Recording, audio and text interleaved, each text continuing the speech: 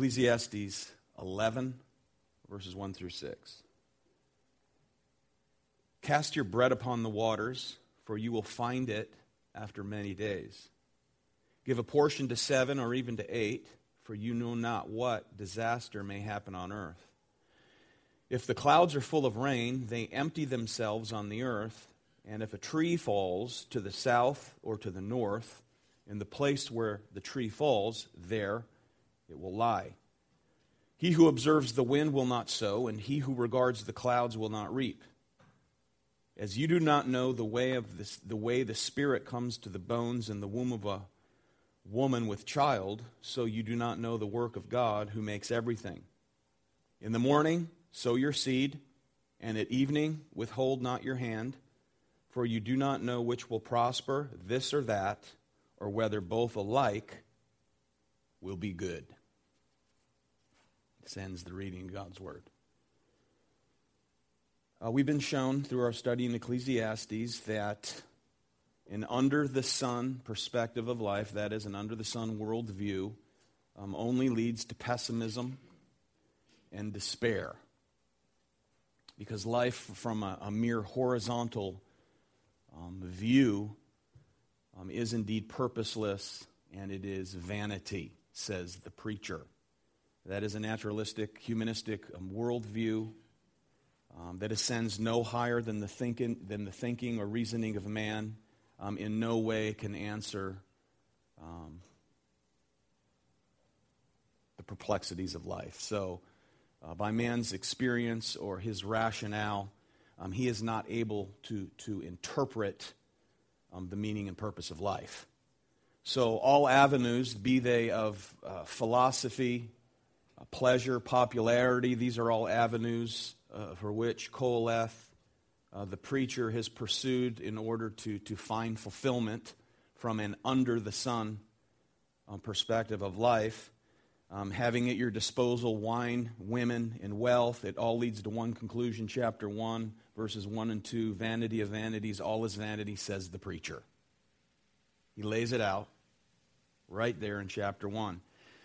So we've learned that a materialistic view of life, a hedonistic pursuit of life, proves to be empty, proves to be pointless.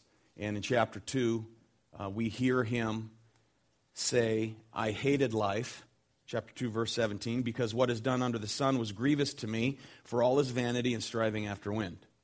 I hated all my toil, in which I toil under the sun, seeing that I must leave it to the man who will come after me.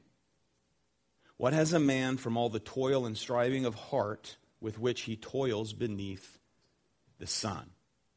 So we looked at the vanity, we looked at the toil, we looked at the perplexity, and then we saw the swing of the pendulum of perspective from an under-the-sun perspective to an under-heaven perspective, that is above the sun, and that expression under heaven is placed in deliberate contrast to the phrase under the sun. And that is to elicit God's presence, highlighting the futility of human existence when the creature lives either in denial of God or lives in a way that simply disregards His word and His will for our lives.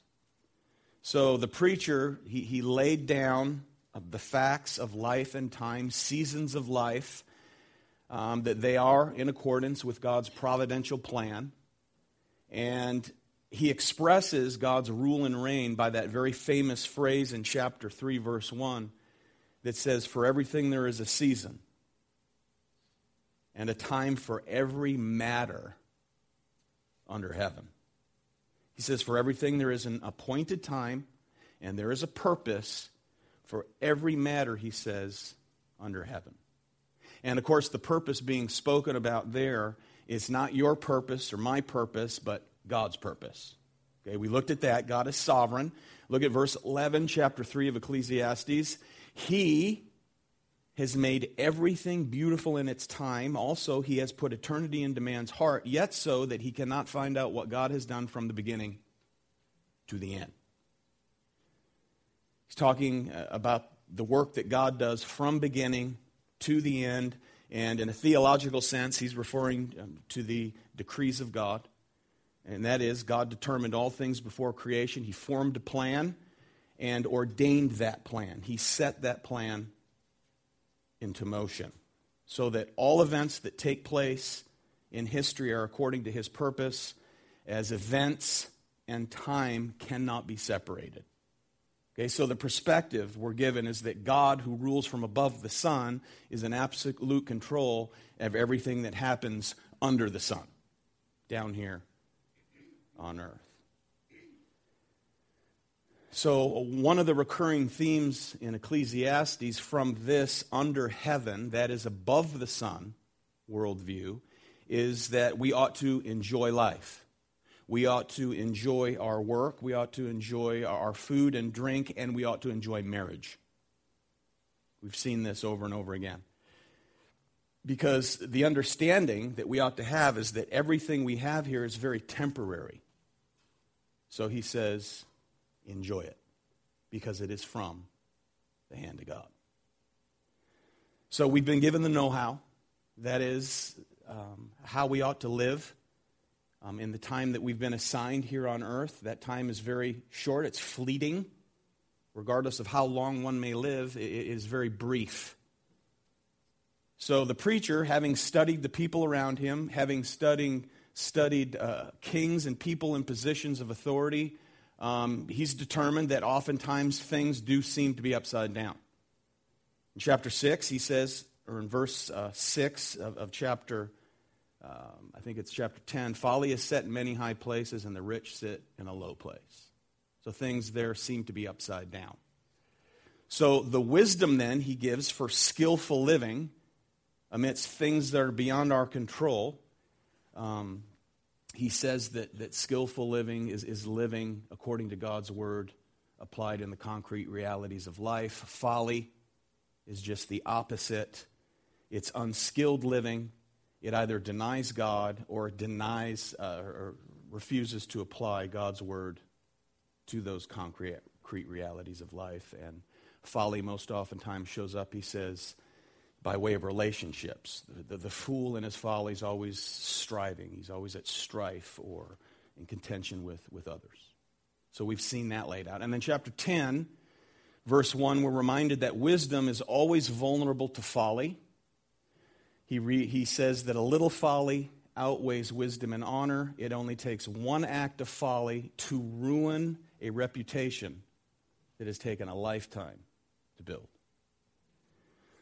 And then the last few weeks we looked at an assortment of proverbial sayings, sketching for us the portrait of a fool. We saw his malicious intent, and that eventually calamities will overtake him. For instance, he digs a pit or a trap for his neighbor to fall into, and he himself is the fool that falls into that trap. And that was according to the providential justice of God. The fool's tongue exposes him for the fool that he is, as words just overflow from his mouth with no real content. He lacks wisdom, but he never ceases to run his mouth. And then also the fool, because of his sloth, his roof caves in. Because he's lazy, he's an undisciplined sluggard who refuses to maintain the upkeep of his house, so his roof caves in. The fool is weary from his work. It's not because he works hard, but because he's fooling around when he ought to be working hard. The fool also curses the king who rules over him, but it's only to his own ruin. And we pointed out there are those today who never cease to curse the government, and they're oftentimes the ones who are sponging off the government. That is a fool in his folly. So we've been reminded that part of wisdom is understanding the limits of our own wisdom. Amen? Because there are certain things that are simply beyond our control. He says in chapter 8, verse 17, "Then I saw the work of God that man cannot find out. The work is done that is done under the sun. However much man may toil in seeking, he will not find it out. Even though a wise man claims to know, he cannot find it out." In other words, there are things beyond our control. Wisdom acknowledges the fact that there are limits to our own wisdom. So with that behind us, we enter into the final stretch of Ecclesiastes. And in the midst of life's uncertainties, the limits that we cannot know, absolutely, when we don't know, it can be easy for us, and here's the theme, it's easy for us to put up our defenses, to hunker down, and to look out only for ourselves. So in chapters 11 and 12, the preacher brings his book, or I guess we would call it his sermon, to a close. So he summarizes and he exhorts his audience now, he exhorts them to action. This is a call for action. With all of this wisdom, with all of this know-how that's been given to us by the preacher, his exhortations are now based on everything that he's taught us for 10 chapters. And he concludes now with a call for living. And it's a very particular kind of call. So he points us to the fact that life in this world is not the end of all things, because there's a life to come in another world. So he reminds us again, while you're here, work hard, enjoy life, consider the day of your death. This is a final call for those of us who are the Lord's to trust in God along the way. So this is a kind of an all-for-nothing conclusion that he's drawing for us here. This is an all-or-nothing conclusion to the whole matter that he's taught thus far. I mean, after all, when we think about it, the commitment our Lord demands, Deuteronomy 6, Matthew 22, loving with all your heart, mind, soul, and strength, the Lord, our God, that's the only appropriate response, right? All or nothing. So all or nothing is also the proper way to live in the midst of unpredictability. Okay, that's kind of what we've seen. Life is unpredictable. Tomorrow is not guaranteed. So commit everything you have to the here and now. Okay? Live it up, but live rightly. All right? So in this section, in above the sun, under heaven, worldview, this then would lead to a life of, here it is, bold enterprise. Bold enterprise. That will lead to joyful enthusiasm and watchful obedience instead of vanity of vanities, all is vanity. So a God-centered life is a life of meaning. It's a life of purpose, because he's created us and he's ordained all things, and we will stand accountable before him with that which he's given to us here in this very brief span known as life. So here now we see enthusiasm for living from a God-centered worldview. That's the message of the last 2 chapters. And today, for God's people, the call is to live a life of bold enterprise. So as he comes to the end of his sermon, notice chapter 11, verse 1 begins with an imperative.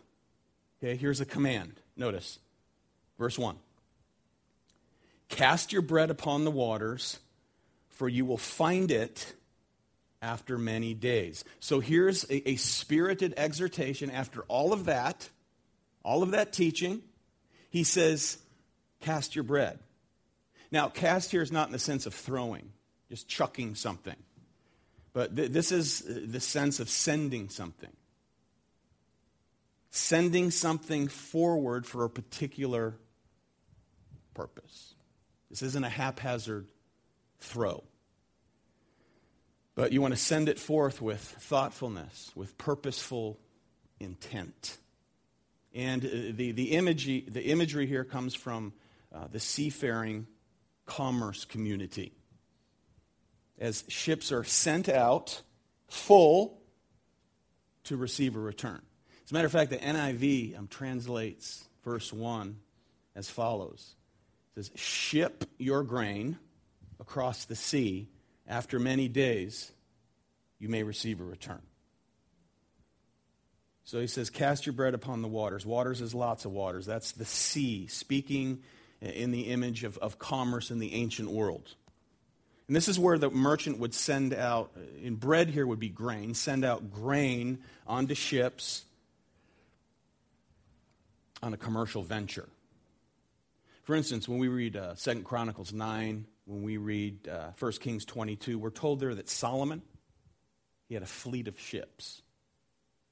And he would send out to the area of Tarshish, which is like a generic term for the ends of the earth. And those ships, we're told, would be gone for 3 years. Notice, 2 Chronicles 9:21. Once every 3 years, the ships of Tarshish used to come bringing gold, silver, ivory, apes, and peacocks. In other words, Solomon was deeply involved in international trade with countless merchants. And then, just as now, one of the main trade commodities was that of grain. So they would load their grain ships, they would send them off. So we would see here the Israelites are casting their bread, their investment, upon many waters. So he says, cast your bread upon the waters, for you will find it after many days. The word for shows us the necessity for sending it. Right? For you will find it after many days. Okay, if you want it back, you have to send it out. If you want a profit, you have to invest it by sending it out. So if you're going to receive for your grain, profit, value, proceeds, then you got to let go of it. A bold venture. It's a bold venture of faith, is what we see. It's a bold undertaking. And the trust here is in the good providence of God. To trust in the good providence of God. And then it says you will find, you will receive a return. You will find it, he says, after many days. And find doesn't mean to stumble upon. It means it returns more value, returns a profit. So think about it. Sea trade in the ancient world was a great risk. Journeys were long. They were hazardous. You can't predict the weather. Well, not in that day anyway. So committing your grain to a ship was a great risk. The owners had no idea, once the ship leaves port, as to how they were faring. Sidney Greidanus writes that, and I quote, many shipwrecks dot the bottom of the Mediterranean Sea. So here you are, you're loaded down with great wealth, you leave port, a storm comes, the ship sinks, you lose everything. Or pirates come alongside, commandeer the ship, steal the cargo, it's a loss. So you're putting the goods in the hands of a sea captain. You're putting your goods in the hands of workers far away. They could be unscrupulous workers, and it's gone. So it was a bold venture to invest your grain. So all of this is outside of your control. It's in the hands of merchants. So nothing is for certain. That's the point. Yet the promise of high return is what's being held out. That's the idea. Cast your bread. Okay, here's the conclusion to the whole matter. He's wrapping this thing up. So let's look at life. He said invest in this life because it's very short. Throw it all out there. Cast it out. Send it out boldly. So the exhortation isn't merely for those who are trade merchants. It's not merely for those who are businessmen. It certainly applies to that. But he's illustrating for us bold enterprise in our own personal lives. That's the idea. Our personal lives of faith. And most specifically, of course, is in serving God. Serving the Lord, our Creator, our Redeemer. Serving Him with all that we have and the time that's allotted to us here in this life that is fleeting. Michael Eaton writes this: Koheleth's concern is that the wise man will invest everything he has in the life of faith. Philip Ryken, he says, and I quote, God invites us to be venture capitalists for the kingdom of God. I like that. Venture capitalists for the kingdom of God. So essentially here, the preacher, he exhorts us to commit ourselves totally to the enterprise of serving our Lord. Life is short. There's no time for procrastination. Serve him fully today because tomorrow's not promised. And again, what would the fool do? He talks about tomorrow, every day. Tomorrow never comes for the fool. Think about a bold enterprise. I think about this church and the bold enterprise of raising a large family. For those of you who have a number of kids, you've entered into a bold venture. Amen? There are many hazards along the way, many unknowns. So you've invested, by having many children, you've invested all your grain, all your bread, all your effort. It's a good investment. It's a bold venture. You think about furthering the kingdom by way of church ministry. You advance the kingdom of God, remaining committed to the teaching and preaching of the whole counsel of God is a bold venture. And that is to do without bells and whistles, okay, without fog machines, without comedy, without entertainment. To stick to the Word of God is a bold venture because the return may be very slow. Raising kids, the return could be very slow. You may not see it until many years down the line. So, therefore, patience is required. There's years of waiting. A lot of effort is involved. That's the idea. Hazards, maybe they will be experienced along the way. So, the idea is you cannot allow delay to kill the vision. We mustn't let delay kill the vision. You know, when the Corinthians were becoming weary in serving, carrying out their venture of faith, they became very tired. You know, serving God in a God-rejecting world, serving God in an evil, sinful world, you become tired. And when the Corinthians were beginning to lose their traction, Paul said this in 1 Corinthians 15, verse 58, Therefore, my beloved brothers, be steadfast, immovable, always abounding in the work of the Lord, knowing that in the Lord your labor is not in vain. It's a bold venture. Cast your bread upon the water. Send your grain out. So this is a call to live with a certain type of boldness. It's been said by one John Shedd, a ship in a harbor is safe, but that's not what ships are built for.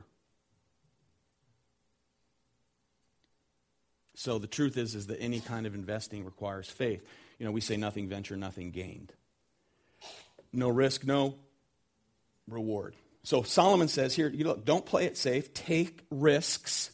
However, he also says we're to venture prudently. Prudently.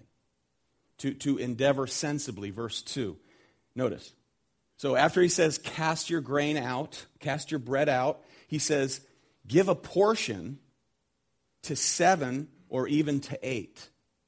For you know not what disaster may happen on earth. Here again, this is the idea, are situations that are beyond our control. This is the unpredictability of life. In other words, don't commit all your bread or grain to one ship. Spread it out to 7 or 8. Spread it out to 7 or 8. You know, we'd say don't put all your eggs in one basket, right? You put them all in one basket, you drop the basket, everything breaks. So put them in 2. Spread it out. If you place it all in one ship and the ship sinks, you've lost it all. If pirates commandeer that ship, you've lost it all. Spread it out, he says, to 7 or to 8. We don't know what may lie ahead. There may be war. There may be pestilence, famine, financial collapse. So the idea, spread it out. Remember back in chapter 1, verse 15, talk about things being beyond our control. What is crooked cannot be made straight. What is lacking cannot be counted. So calamities will come. We don't know when. We don't know where they'll hit, but they will hit. So spread it out. So we've already learned that although we don't know when or where it may hit, our view, who live from a perspective under heaven, our view is not one of fatalism. Amen? It's not a fatalistic reaction that causes us to throw our hands up in the air and disengage and say, hey, God's going to do whatever he's going to do, so why do anything at all? No, that's folly. That's folly. Instead, chapter 9, verse 10, we were reminded, whatever your hand finds to do it with all your might. There is no work or thought or knowledge or wisdom in Sheol to which you are going. Okay, that is to the grave. Okay? Sheol, the place of the dead. You're going to die. So God has a purpose for our calling in life, and we're responsible for what we do with that which he provides. That includes our gifts, spiritual gifts.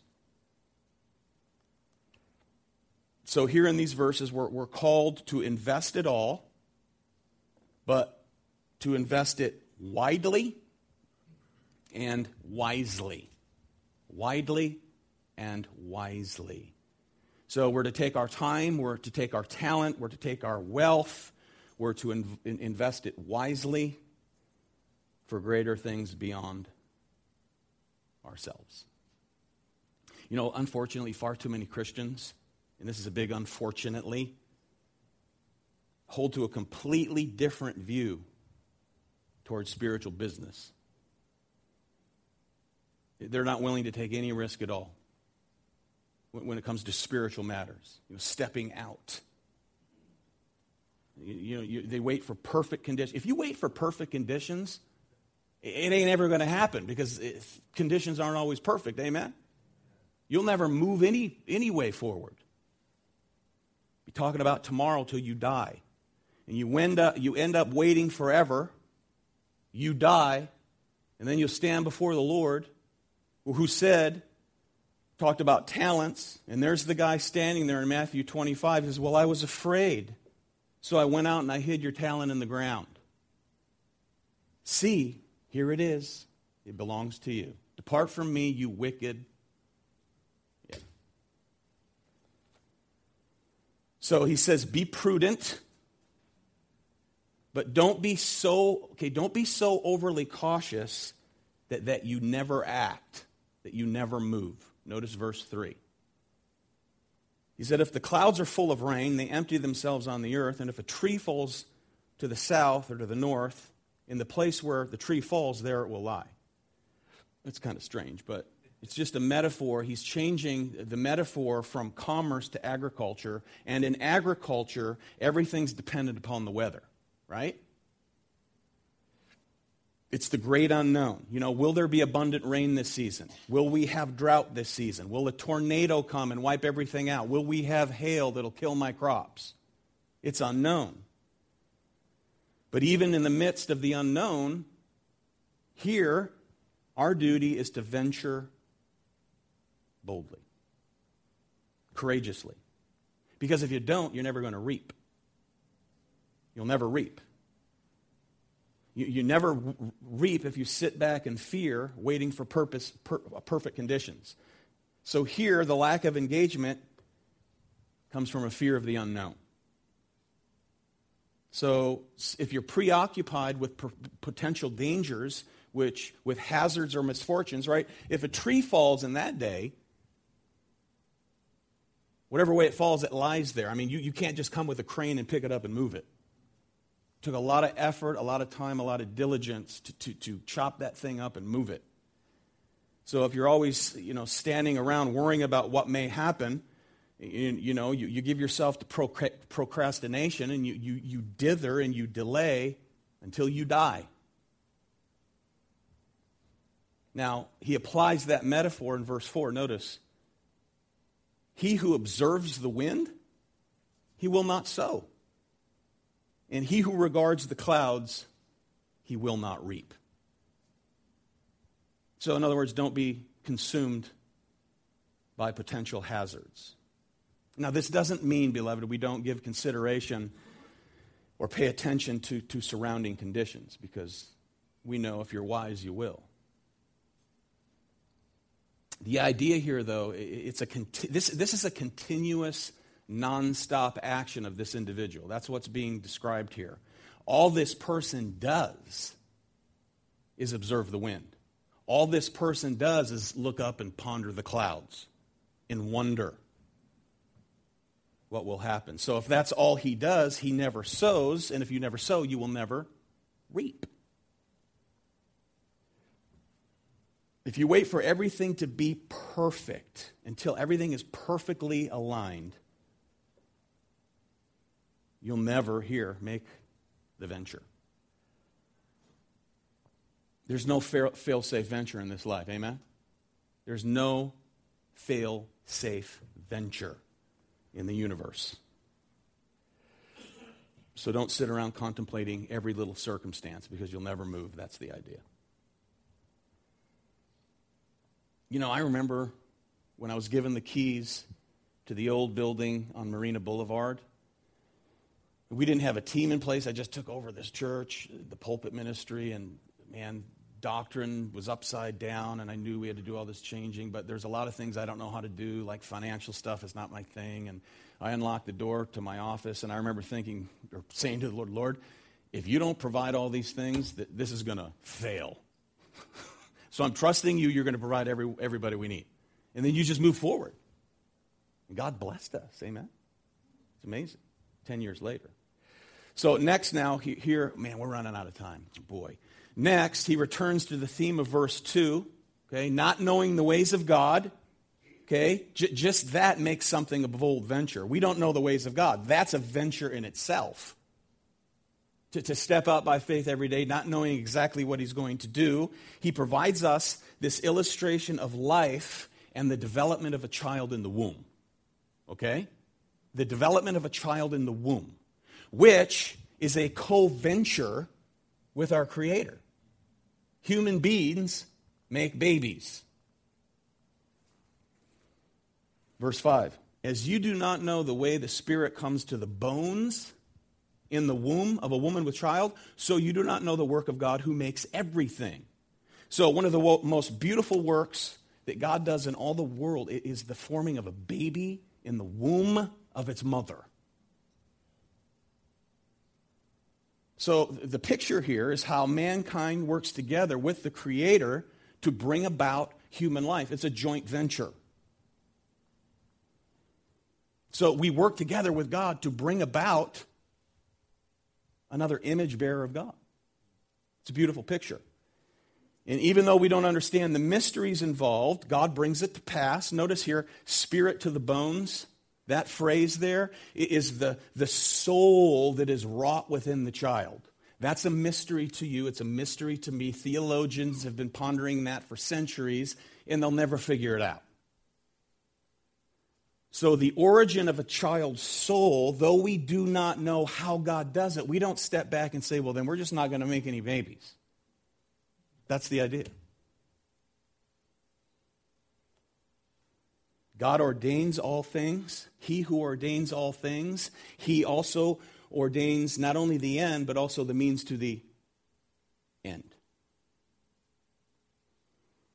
So here's a joint venture. He's made us as fellow laborers, if you will, with our Creator. That was the original plan of man, was it not? Delegated him authority. Delegated authority on this earth. So with that in mind then, he says, look, now just remember, there's certain mysteries in life. It's Deuteronomy 29:29, right? There's certain mysteries you're never going to understand. So because of that, don't step back and disengage, but engage boldly. Okay, so then there's this call for diligence. He's basically saying, get to work then. Don't stand around looking at the trees and the clouds. You know, the tree, oh, wow, there's wind out there today. There's clouds coming in. Let's go hunker down in the basement and do nothing. Verse 6. In the morning sow your seed, and at evening withhold not your hand, for you do not know which will prosper, this or that, or whether both alike will be good. Okay, so he says, look, spread it out, be bold, spread it out, and though disaster may come, a tornado may come, hail may come, a storm may come, a drought may come, spread it out, because you don't know if sowing your seed in that field will prosper, or if that field will prosper, or if both will prosper. Just do it. So, in other words, do your duty, he says. Venture out. And again, we want to apply this not only to business practices, but to practical spiritual life in the Church of Jesus Christ. Amen? God decides which field he'll bless. Do your duty and sow in all your fields. Do what is your duty to do. No half-hearted approach, he says.